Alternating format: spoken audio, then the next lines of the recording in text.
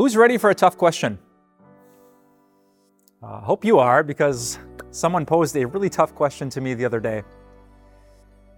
They said, do our loved ones in heaven watch over us? And are guardian angels real?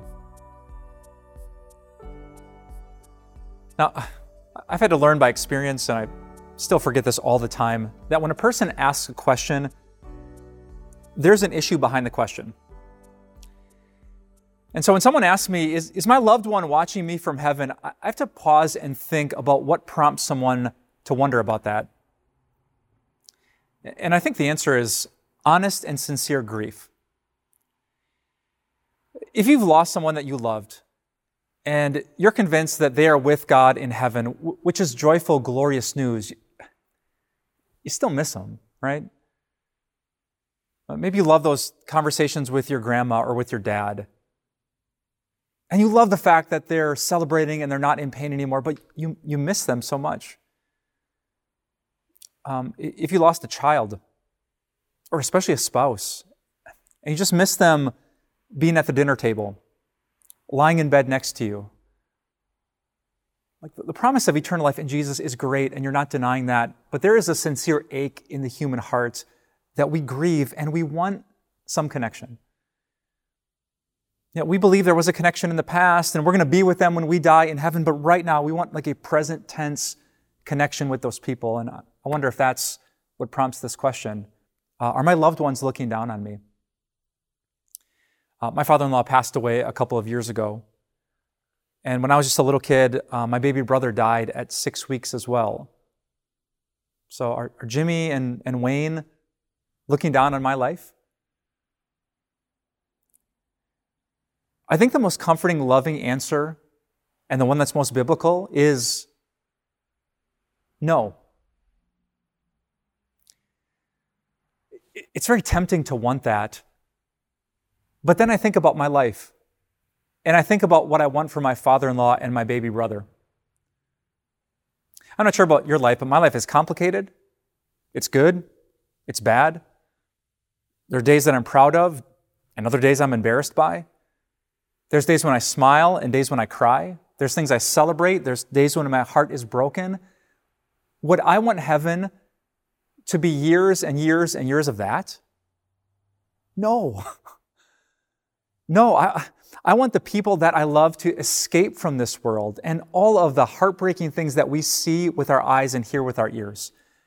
I want my baby brother to be looking 24/7 into the face of God Himself. That's what gives me the most comfort. And so I'm tempted to say, oh, they're watching over us, they're peeking down on us today. That sounds nice and fluffy, but it's actually not. I want heaven to be heaven.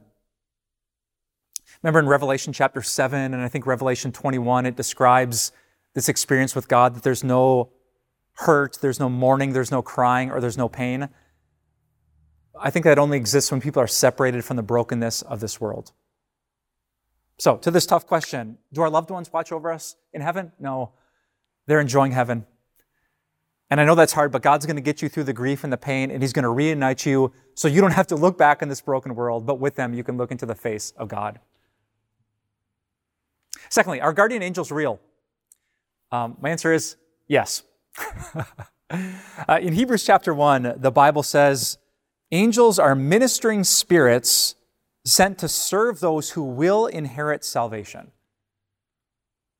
Man, I wish I could tell you how all that works. Like what exactly angels do and how they serve us, I don't really know. I can't wait to get to heaven and be surprised by all the ways that angels blessed us. But I do believe this scripture, that God sends His angels to minister and serve those who will inherit salvation, those who trust in Jesus. Do they keep us safe? Maybe. Do they redirect us from temptation when we pray, lead us not into temptation? Maybe. I don't know that, but I do know this. They are there, they're guarding us, they're helping us, and they're doing the will of God. So let's take our life day by day with the presence of God, the help of His angels, until that final day when we see Jesus and the people that we love face to face.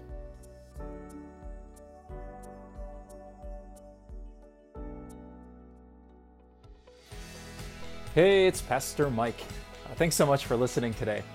If you enjoy this podcast but want to go even deeper in your faith, I want to invite you to check out all the great content that we put out here at Time of Grace.